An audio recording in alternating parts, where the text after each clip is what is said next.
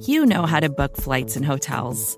All you're missing is a tool to help you plan that unbelievable travel experience. That's why you need Viator. Book guided tours, excursions, and more in one place. There are over 300,000 travel experiences to choose from, so you can find something for everyone. And Viator offers free cancellation and 24/7 customer support for worry-free travel. Download the Viator app now and use code Viator10 for 10% off your first booking in the app. Find travel experiences for you. Do more with Viator.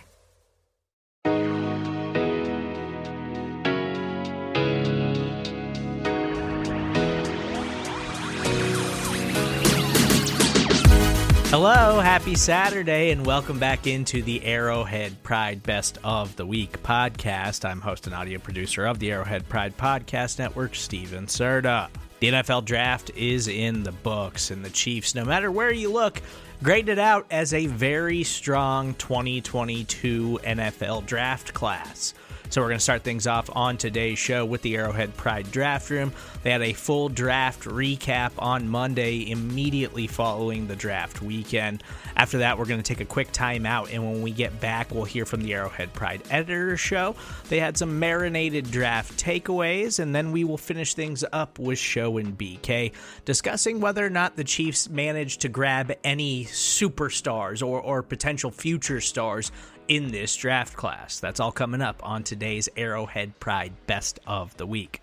Okay, we're talking about the draft here. For anyone who lived under a rock all weekend and didn't see the entirety of what the Chiefs selected, here's the rundown real quick for you. So in the first round, the Chiefs ended up trading up for cornerback Trent McDuffie from Washington, and then also drafting George Karlaftis, the Purdue edge rusher. In the second round, the Chiefs traded down a few spots and picked Sky Moore, the Western Michigan wide receiver, and then stood pat at a 62 pick and took safety Brian Cook from Cincinnati. In the third round, the only third round pick they had, the Chiefs took Leo Chenal, the Wisconsin linebacker.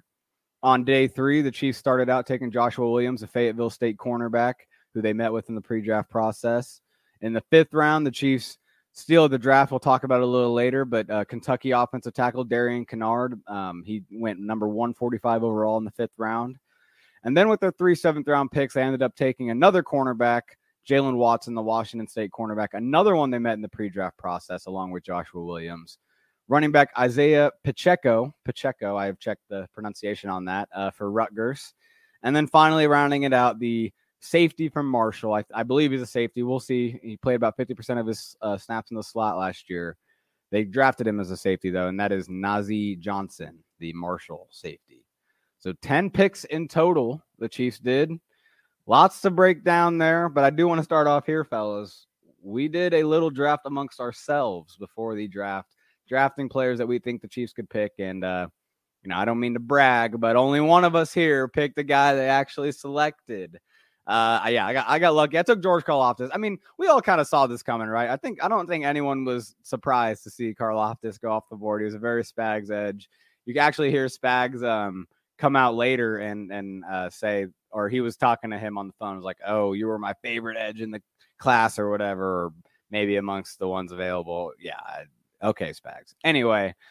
So looking at your guys' teams, when you guys look at them right now, is there anybody from your team that you drafted that you were just like, man, I really wish they would have found a way to get him. It would have been really cool. And I know there's a few options for this, right? But just looking at your class, any realistic options where you're like, man, how did they not end up with them on the team?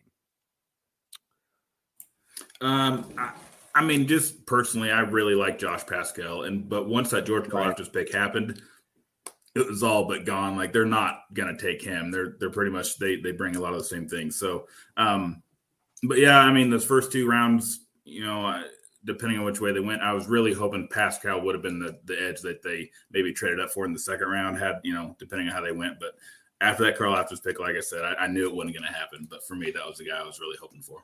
Yep, that's good logic there. I really like Pascal. Brian, you had a few guys that would have been cool to see in Chiefs uniform.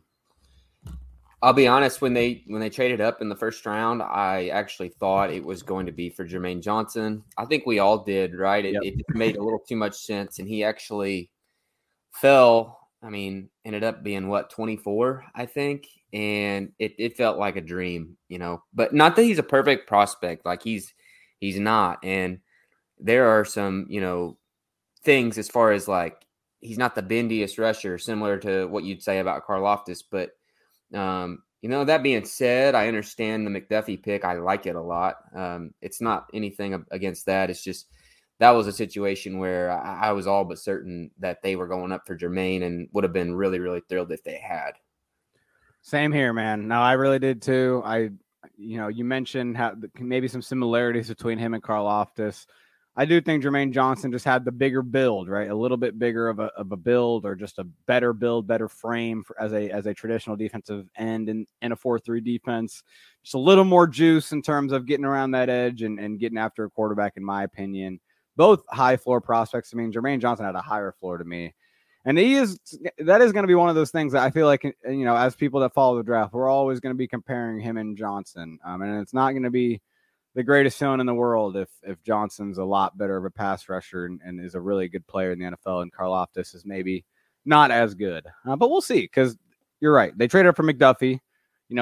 Johnson wasn't there at the second pick, so, you can't blame him too much at some point if they really valued cornerback over Jermaine Johnson. So I thought that was fun, though. But let's get into some big picture takeaways here, fellas. We've got the whole draft now. You guys followed us along. You guys saw our live streams and reacting to each pick as it happened.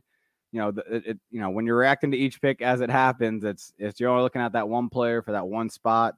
You're not looking at the big picture, obviously, each time. There's a lot going on. Now we have the whole draft ready to go. The whole draft are done. They're all finalized. Big picture takeaways for me. I'll start here.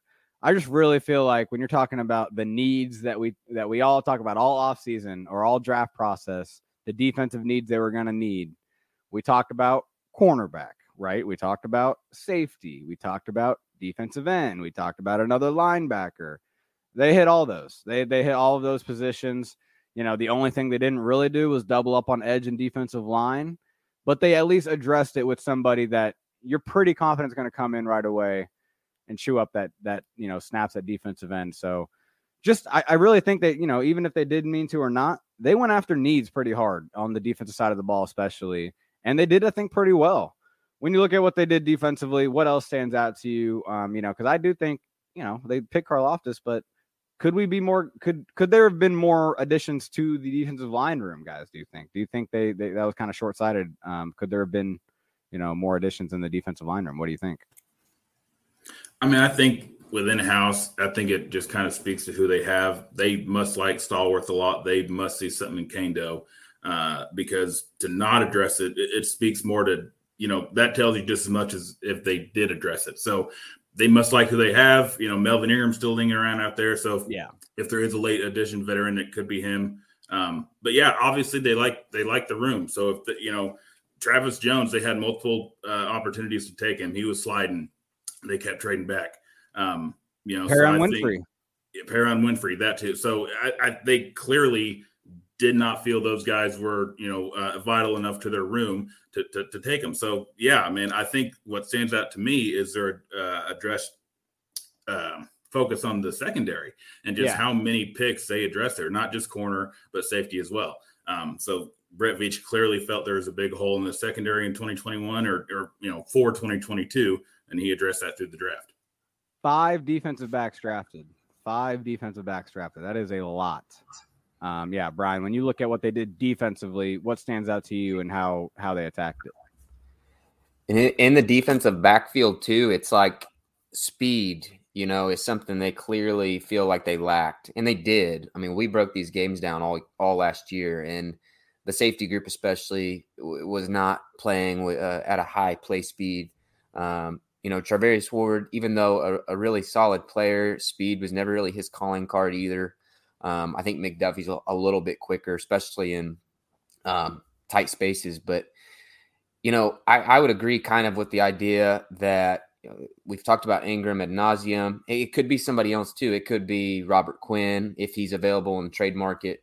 But that one pass rusher, that one edge defender to rotate with now Karlaftis and Clark, and Kando and Mike Dana. I think that's the missing piece. They need it. If they're going to get to the top of the mountain, that's something they're going to have to add. But I think it's pretty much the only thing on defense right now that concerns me. I think they're set at linebacker.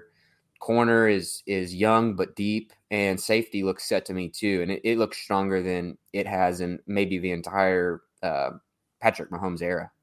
So when you look at what they did when they drafted 5 defensive backs, and you look at not adding pass rush, is there a chance they kind of did that reactionary, right? Is there a chance they're thinking, look, this pass rush is not going to there's nothing we can do right now that's going to make it like super good, the strength of our team, especially maybe after the Karlaftis pick and once they pick Sky Moore and realize, all right, it's kind of a drop off and talented edge rushers. Could this overemphasis on defensive backs be their way of flipping it and saying, hey, we're going to rely on our pass defense, our coverage to be the strength of our team, which helps our pass rush kind of, an uninspiring pass rush under, talented pass rush, maybe, get home because they have a lot more time to get home because the coverage is so good. I don't think that's something that Spagnuolo has. I think he likes to, start from the trenches, right? That's how I would personally. I'm a guy, hey, get after the quarterback, and then it allows your cornerbacks and safeties to get help, right? It might be the other way around they're doing right now. And is that smart? I don't know, Talon. What do you think when you think of kind of overemphasizing coverage rather than pass rush? Are we going to get to week 1 and just be like, well, the pass rush still isn't good, and so it means the defense still isn't really that good? I mean, is the coverage really going to be able to shadow what looks like still an uninspiring pass rush? I mean, there may be some of that happening to where they're planning on, hey, let's just cover as long as we can and give our guys up front as much time to get to the quarterback because that's their strength, right? They're not going to be speed guys. They need a little bit of time to get their counter moves in there. That might be some of the thought process, but I think a lot of it was there's a lot of guys leaving that room. Tyrann Mathieu's gone. Dan Sorensen's gone. I know there's a third one that's not coming to me right now, but so I think a lot of this is just we have to refill that room. And, yeah, they signed Deion Bush. Yes, they brought in Justin Reed. But a lot of this is insurance for that secondary because it's a vital part of that defense, right? That safety room is so huge to what this defense wants to accomplish. So, yeah, I don't know. I don't know if it's really a scheme shift or just we have to fill that room because it's important. Yeah, no, that's a good point. Brian, do you have anything to add to the fact that, they may just be stocking secondary, because the pass rush is just lacking a little bit? Let me start here. I think more so it's just they were plucking the best guy on their board. And if that just so happened to be a secondary guy and another secondary guy, then that's just how it fell. I think they want to build that thing out as level as possible, and balanced. But let me ask you about this. These 3 linebackers they have. If you do want to get into the conversation about blitzing and what they could do with those 3, I mean, those are some ass kickers, man. And all 3 of those guys can, I think do some things as pass rushers from the second level, even the first level, especially with Chenal, the rookie they just picked up. That's where I think Spagnuolo could start to really kind of open up his mind in terms of what he can do base package wise with those dudes, because they are fearless and physical. No, dude, I love the thought of that because there are some things they can do here, right? I think, and first of all, let's shout out a few of our AP writers, some great guys on the draft team.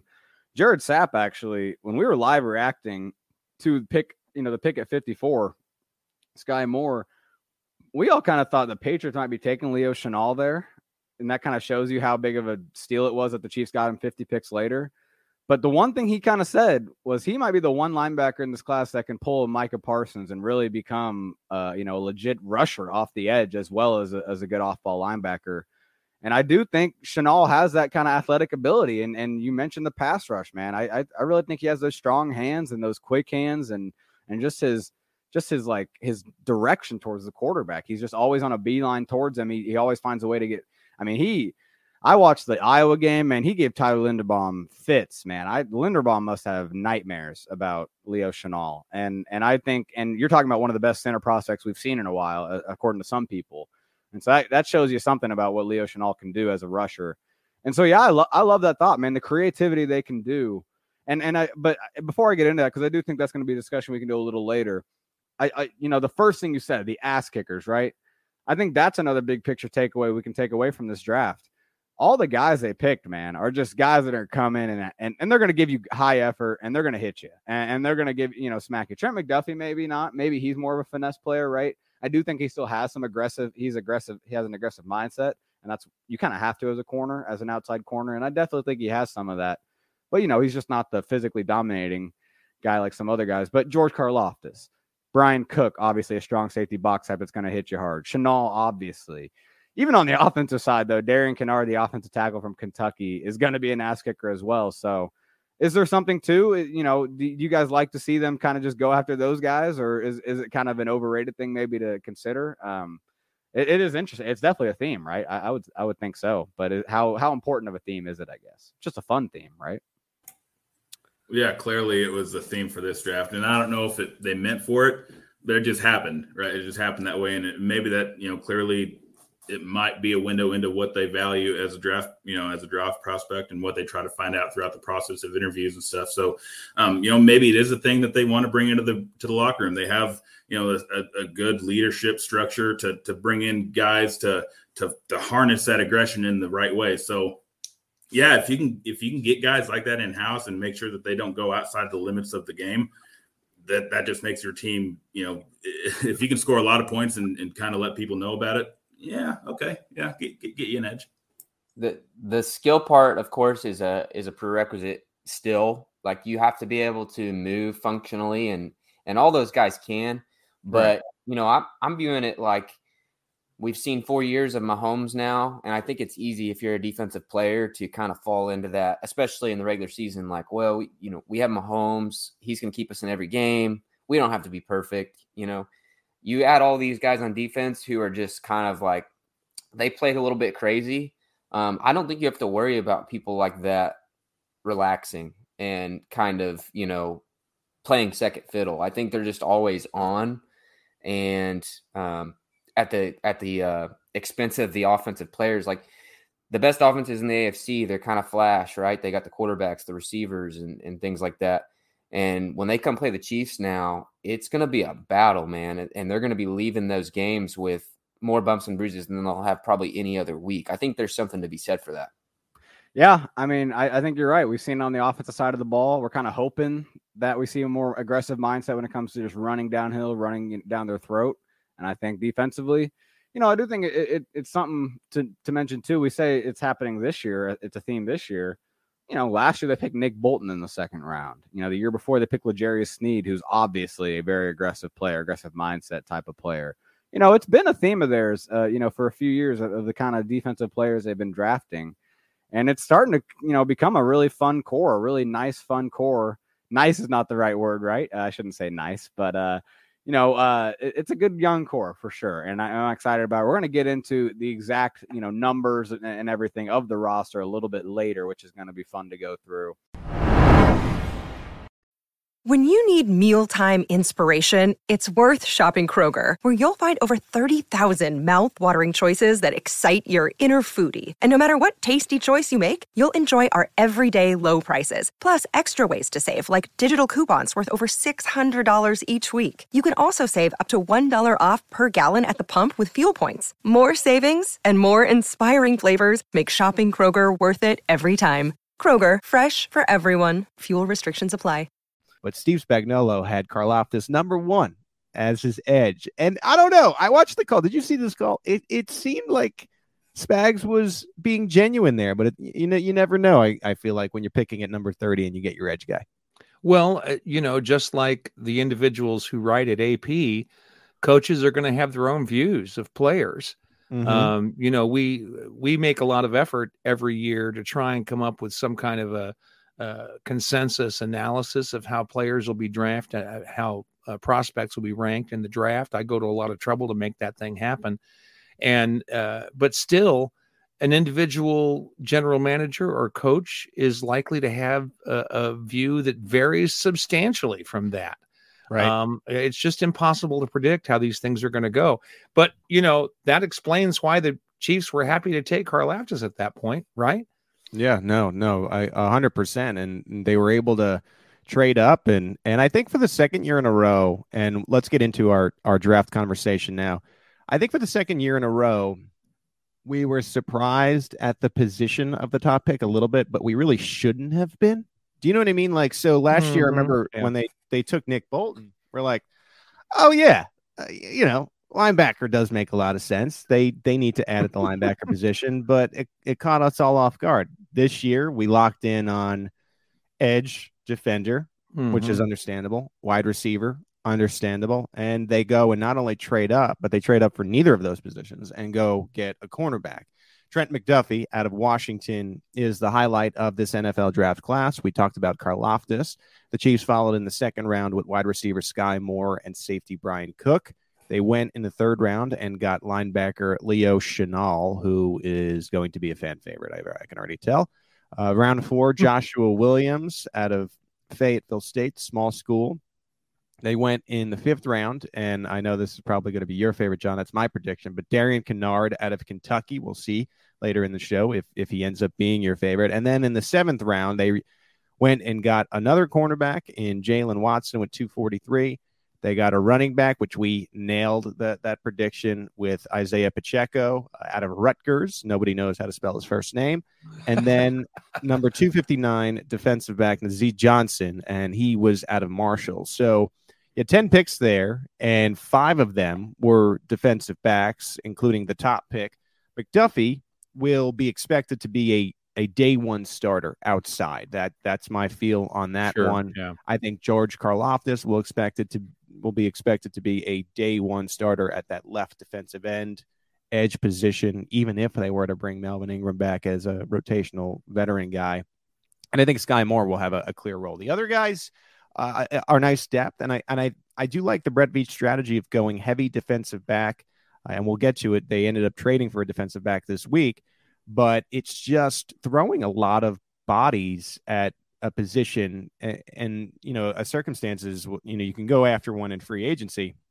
It's really expensive. They clearly liked McDuffie as a day one starter in the NFL draft, and now they're going to go to training camp, and we've seen them do this at other positions, like running back, for example. Throw a lot of defensive backs to the position and sort of see what sticks here. And I think that generally was the overall theme of this year's NFL draft. I have to wonder if maybe the Chiefs took a different approach to solving the defensive line problem than we might have imagined. And, maybe this was as much because of the way the draft fell. But, you can argue that by making a substantial improvement at the defensive backs, a position where the Chiefs have traditionally not, well, at least under Brett Veach, traditionally not invested a lot of draft capital, that by putting some more talent there, they make the job for the defensive line easier. You can make that argument. Now, whether or not that was the plan going into the draft, I don't know. It might be that if the board had fallen differently, they might have traded up to get an edge rusher, and we'd have an entirely different view of this draft. In fact, it might have played out just as I thought, that they'd take edge with their first 2 picks. Right. Suppose, for example, they were able to trade up for the 3rd or 4th ranked edge player at 21. And then at 30, Karlaftis is still sitting there. They take him too, or they take Ojabo at that point to take a home run swing. So I think a lot of it depends on how the board falls. But I think it's possible to argue that the Chiefs may have just decided the way things were, that the best thing to do was to emphasize the cornerbacks and take less pressure off the defensive line. I've mentioned this before on the podcast and radio hits and whatnot, that the Chiefs are, much talked about right now is the change of the offense, because the offense is going to look significantly different. You have all these targets. Tyreek Hill, 159 targets. You have Pringle and DeMarcus, a combined 100. So those are going elsewhere. So the offense is going to look completely different. But the defense, I've said it before, they brought in Joe Cullen. He does this 3-4-4-3 hybrid type of thing. I just think we don't even really know what the defensive line is going to look like. And when your defensive line changes and it's more of like a hybrid, exotic type of thing, the entire defense is going to look different. And it did seem there was a shift here. Yes, they invested in an edge position, which they desperately needed. I mean, you were looking at a day one where it was going to be Frank Clark and then Mike Dana. And I like Mike Dana, but am I sure that he's a day one, week one starter at defensive end? No. The answer is no.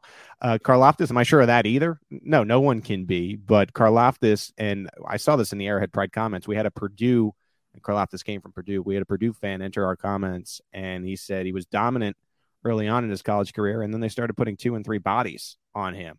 Right. Now, if Frank Clark can be decent and Chris Jones can be dominant with a fresh wrist, remember he had torn ligaments in his wrist all last year, then all of a sudden you have Karlaftis against 1 and 2 offensive linemen and blockers. I feel pretty good about him maybe doing something at the pro level. Again, we got a long way to go. But we know that Steve Spagnuolo likes to rotate all of these guys. So you desperately needed a body there.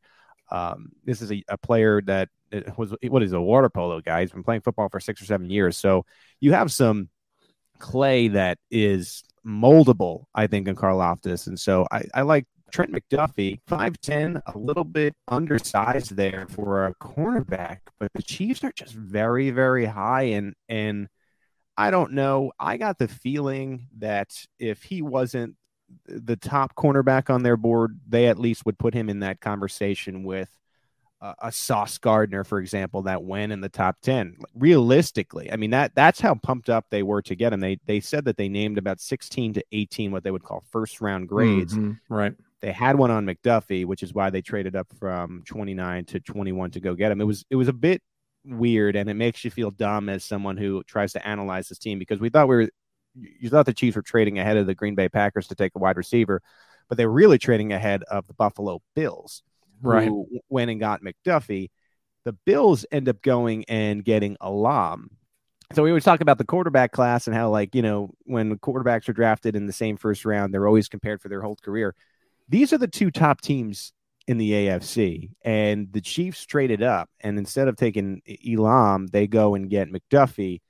You know that Bills fans really are going to be invested in the cornerback Elam, and these two are going to have a little thing, I think, over the years as we go, and the Chiefs made that decision. I think you sometimes see the same thing with Mahomes and Watson, or, you know, if you really want to make fun of Chicago, Mahomes and Trubisky. I think you get that a little bit, and it'll be Chiefs and Bills fans specific, but I think they'll be watching this. And Elam, if you really look at some of his footage as well, he's a guy that really comes in with a little bit of a chip on his shoulder. And so I think it's just going to add to that Chiefs Bills rivalry a little bit. You know, I would guess that if we sampled every SB Nation podcast for an NFL team this week, that there's going to be a discussion about the positions that the team drafted in the early rounds were different than they expected. And I have a reason for this. I've been looking at some numbers for an article that I'm working on that'll be on arrowheadpride.com later today. But last year, there were 8 quarterbacks that were expected to go in the first round, in the first 3 rounds. I think is the way the calculation works. 8 of 11. This year, there were 2 or 3 that were expected to go in the first 3 rounds. Yeah. And I think that puts if you have that many players that you know are going to go there, people pay a lot of attention to where quarterbacks are going to go. They spend a lot of time analyzing where quarterbacks are going to go. And so those positions they're not set in stone, but you have a clearer idea of how they're going to play out. Well, when there aren't a lot of quarterbacks in the draft, then every pick is wide open, at least as far as the pre-draft analysis is concerned. So I think that's part of what's going on here that went on in the 2022 draft, is that because there were so few cornerbacks that gave us, milestones, let's call them, along the way that we could expect to play out a certain way, every team was like, okay, we don't have to worry about a quarterback. Let's see how this goes. And because that was the case, they didn't know how other teams were going to use their picks either. And so there was a lot more variation, I think, this year across the board than we would typically see. I think that's part of what we saw here. And I think that's part of the reason the Chiefs didn't necessarily go with the positions that we thought they would. Going into the draft, everybody's saying, oh, yeah, they're going to trade up and get a wideout. And maybe they would have if the board had fallen differently. Maybe they tried and couldn't get a trading partner at, the 10th or 11th pick in order to get, a guy like Jameson Williams, for example. Maybe they just couldn't make that happen. That's always a possibility. But I think some of it has to do with how much uncertainty there was at each pick in the first couple of rounds. Well, you saw defense start the draft, and then there was that offensive run, and it included a lot of the top wideouts. Yep. And when all these top-tier, sure elite guys are gone by, pick 17 or whatever it was, it's really hard at 29 to trade up unless you're taking a big bet. But I think when you come out of it and you end up getting 10 players, I think to an extent, maybe that was always the intention of the Chiefs. And if you wanted 10 players out of the draft, which they obviously considered pretty deep, then they're not going to sacrifice X amount of picks to go up and get a receiver, especially when you get to day 2. And probably the most shrewd move of the draft, and we'll get into it more and more as we go along with the show, was having George Pickens on the board at 51, saying, okay, we like Pickens, maybe we like more. Let's trade back, get an additional pick between 4 and the 4 sevens, and let's get an additional pick on in that day 3, the beginning of it, and you end up not only with Sky Moore, who has much cleaner, you look at everything, right? So he's got a much cleaner character, than Pickens, and as far as a role player goes, maybe a better fit slot wise, and some people think that he has the best hands in the NFL draft. The personnel staff was like, we watched the Moore tape and we watched it and watched it and watched it, and we couldn't find a drop. I mean, how many times with these marginal receivers or these role player receivers in Kansas City, even with Byron Pringle, who we thought was going to be great once he got a starting role, we just dropped the football. Yeah. DeMarcus dropping the football, running backwards. Demetrius Harris for all those years. Why is he making the tough catches but drops the small ones? For the Chiefs fans who've been around the block here in this Andy Reid era. Junior Hemingway, why are you dropping the easy pass? Why am I mentioning Junior Hemingway? But anyway. Wow, a Junior Hemingway mention. That doesn't happen every day. No, so I like the Sky Moore pick. It seems like they like Brian Cook. I'll get into this more too. Joshua Williams, I asked this question with the Brett Veach press conference yesterday, and you can go back from the podium if you want to listen to the whole thing. I believe he spoke for about 25 minutes. Steve put it up there. But Joshua Williams, I think they think this is another L'Jarius Sneed, at least from what I gathered. And we talked about how McDuffie was undersized at 5'11". They really want to see what they have in Joshua Williams, and he's 6'3", 197. So, even though, and this jumped out to me too, John, even though they went short, they really liked the traits of McDuffie and thought he was going to go way before the 29th pick. Yep. Even though he's a shorter guy, they like him as a day 1 starter. But if you notice, as they were investing in the defensive back positions, and then we can move on to the rest of the show, they went much taller with the rest of the defensive backs that they were going after. Joshua Williams came in at 6'3", Jalen Watson in the 7th, 6'3", Nazeeh Johnson in the 7th came in at 6'2".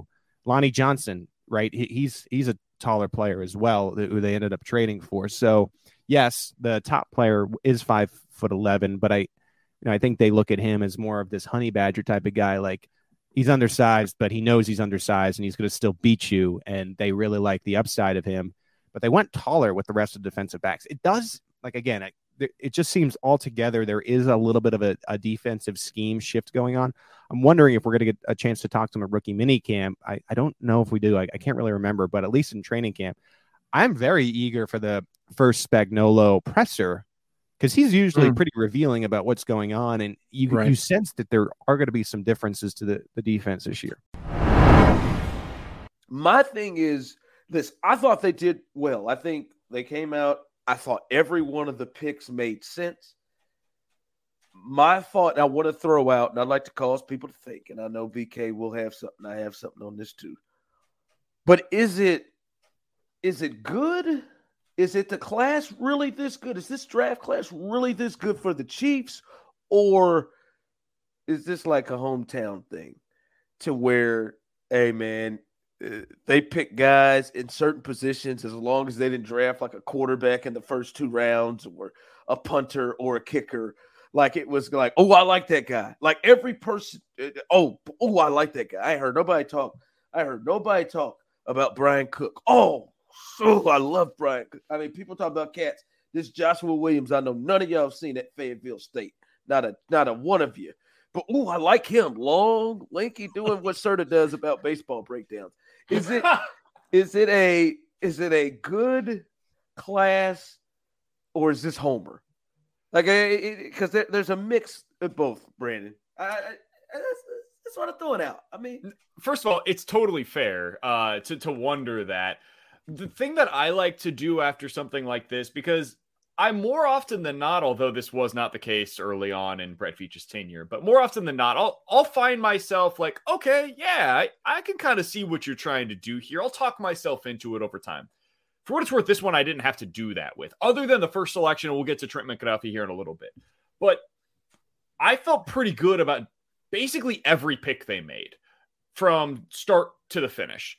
And what I wanted to do is at the end, I wanted to go to some of the national analysts, the guys that I trust, to find out, okay, is this just us, like as Chiefs fans who knew, okay, you got a ton of draft capital, and they seemed to use it well. They moved up and down the draft board. They got guys that if you're doing one of those mock draft simulators before, you couldn't even get these guys because they wouldn't have fallen to where the Chiefs took them. Is it just that, or is it something more? And Dane Brugler, for my money, is the best draft analyst in the country. I think he's excellent.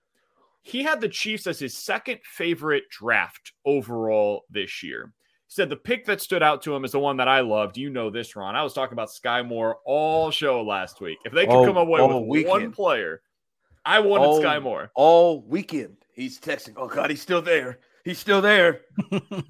Dane Brugler's favorite pick, not for the Chiefs, in the draft, out of all 200-plus selections, was Sky Moore to the Kansas City Chiefs.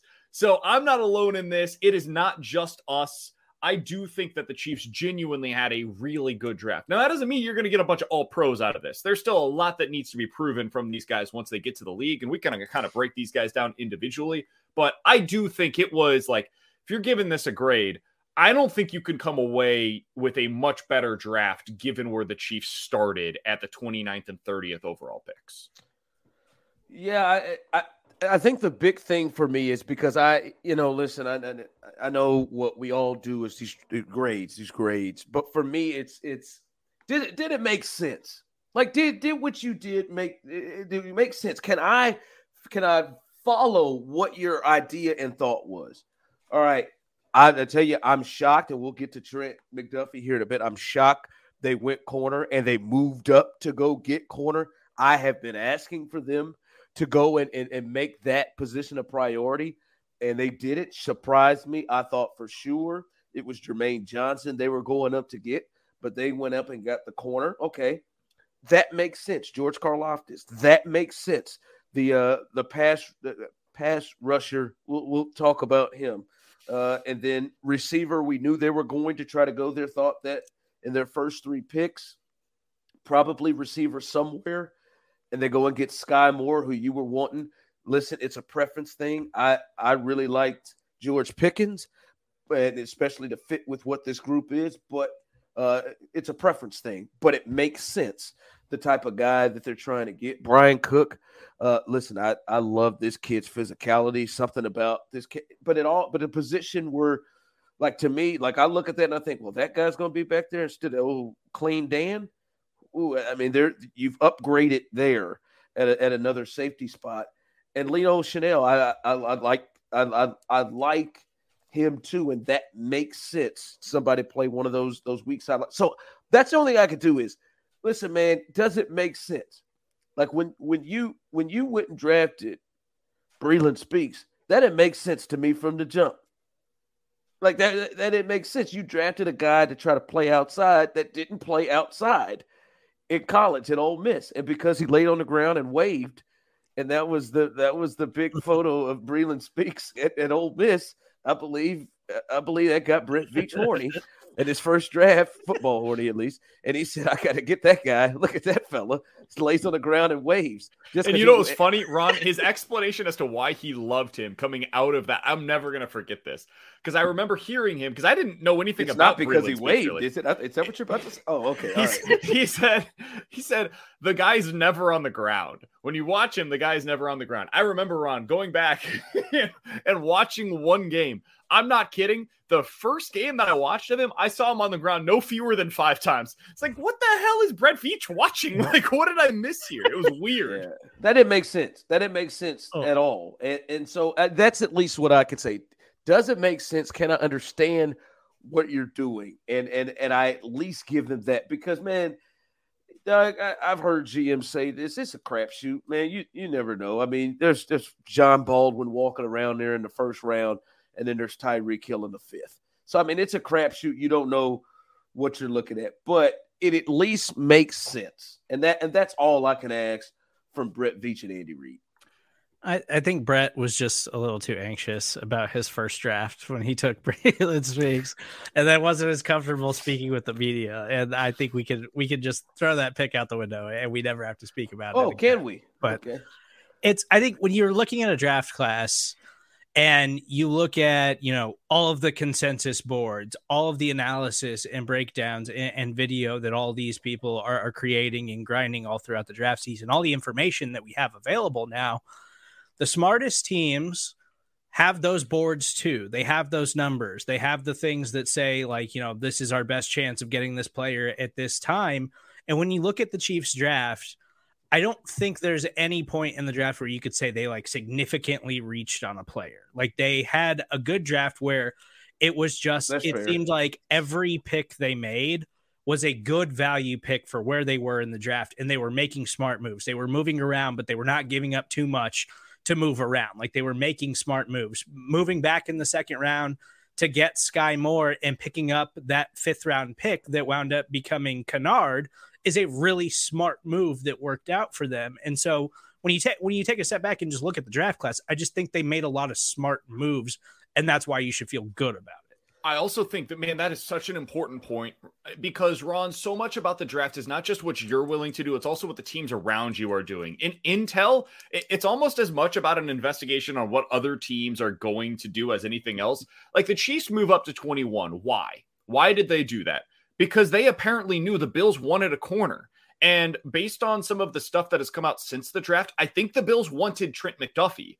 And so the Chiefs move up to 21 to be able to get him because they didn't think they were going to be able to get McDuffie and maybe even Kyer Elam if they stayed put. So you make that move to go get your guy. I thought it was kind of risky to not take a defensive end there. I didn't think George Karlaftis was going to be available when they picked at 30. He was. They ended up getting a guy that I thought they might have to move up for at 30 overall in the draft. At 50, I thought, okay, you got to stay here. You've got George Pickens and Sky Moore on the board. These are the 2 receivers we talked about potentially taking at 30. How are you going to move back from here? Well, they move back. They get one of those 2 guys. So it was just the way they moved up and down the board. I think they did a really good job of not just knowing what they wanted, what they needed positionally, but also where to take those guys and which teams were at risk of taking the players that they specifically wanted. Yeah. No, I think, like I said, everything from all that you talked about, from the trading up and moving back, everything made sense. Now, we don't know if it's going to work, but everything 100%. At least made sense, and that's what you got to go to. And now, when we do that and look at who they got, like for me, man, I'm going to focus on these top 5. Okay. Listen, man, I'm sure somebody's doing a breakdown on Jalen Watson.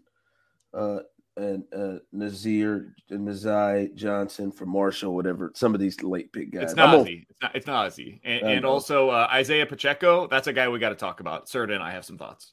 Okay. Okay. Is that the Rutgers running back? Yeah. Yeah, I'm good. Oh, yeah. Okay. I think he got drafted just because of that combine pick with the sunglasses. All right. Did you see that guy? He said, I'm taking a grown man's job. Yeah. Okay. Well, calm down, Chief. But listen, when you look at the top 5, that's what I'm going to kind of narrow this down to. And those are the premium picks, the top 3 rounds. They go McDuffie, the quarterback out of Washington at 21. Karlaftis, the defensive end we talked about out of Purdue, the pass rusher. Those arguably were the two biggest needs. Hell, 1, 2, 3, their three biggest needs, corner in whatever order, defensive end, and then they get Sky Moore in the second round over there as a receiver. Their three biggest needs. Brian Cook, the safety out of Cincinnati, and Leo Chanel, the linebacker out of Wisconsin. When I look at those five, I think every last one of them, all five, have an above-average chance to be solid NFL players, to be solid guys that will last past one contract, right? And I don't mean just like special teams guys. I think contributors, like as a linebacker with Chanel and as a receiver, all their positions. I think they will be contributors, like above average opportunity to do that. Now, maybe not all five will, but above average. Somehow Darren O'Daniel is still playing for the Chiefs. So I mean, so he's gone now, right? He was still playing. I couldn't believe he was out there in important downs last year. I'm shocked that he was with the Chiefs for as long as he was. Right. But I look at these guys and I think they'll all be solid. But man, when you have the ammo the Chiefs had coming to this draft, 2 in the first, 2 in the second, 2 in the third, 2 in the fourth, and the Chiefs have had Hall of Famers here recently in all those rounds, including the third, and great players at all those rounds. You do want to come out with all those picks and wonder, you got anybody with great potential? You got anybody with straight up Pro Bowl potential? Like I said, I think all of them will be solid, that top five. But is there any great there? Who like do you, when you look at this crew of that top five, do you see any of them that is great, or did they just get a bunch of solid dudes? Right, like it is interesting to look at them and think, all right, boy, what is the game-changing trait from them? Because when I look at McDuffie, I see a solid L'Jarius Sneed type player, physical on the outside. I don't know that I see like game-changing trait. Karlaftis, I mean, he may be somebody who may be better on pass rushing downs, get kicked inside and rush against guards. I don't know that that speed around the corner. I don't know if he has that game-changing. And Sky Moore just seems like a really solid receiver that does everything well, but maybe not like on and down the line with all of those top five. Do you feel any great potential? I don't know if I feel great out of anybody. I think if I'm trying to sell you on upside, for what it's worth, I actually agree with what you're saying. I think they got a lot of guys that are really solid. And I'm not saying it's bad. I'm just like, when you get that many picks, you come into a draft with 6 premium picks in the top 3 rounds. Like, boy, you're going to pull it. Can you get one Pro Bowler out of that? And I think part of that is just the way this draft set up this year. There was a lack of premium talent in the draft in general. The teams that were taking top 10 selections, like, you saw some teams that were clearly, man, can we get out of this pick? Like, we're about to take a tackle that we think we should probably be taking at 17, and we're taking this dude at 6. Or like your team down there in Houston, Ron, they took an offensive guard that seems to profile as a pretty good player. They took him, top 15? Like, that's not where you want to take that guy. And that's just the way that this draft class kind of set up. It didn't have the same premium talent that you see in typical years. But if I'm going to sell you on the upside play, Trent McDuffie, like, would you say that if he becomes Chris Harris Jr., is that upside? Because Chris Harris Jr. was a really good player. But that's a Pro Bowl guy. Like, that's a guy that was a perennial Pro Bowler there. I think that's the upside. And that doesn't, like, he's never going to be a Jalen Ramsey. There is no chance of that because he just doesn't have that kind of length. Like, he's missing certain pieces to his game that Jalen Ramsey, he is the 5-tool baseball player that you always look for. That's Jalen Ramsey at corner. McDuffie's not that. He's got arms that are shorter than mine. Like, it's just there's something that's missing from him. But he could be Chris Harris Jr., and that's a really good player.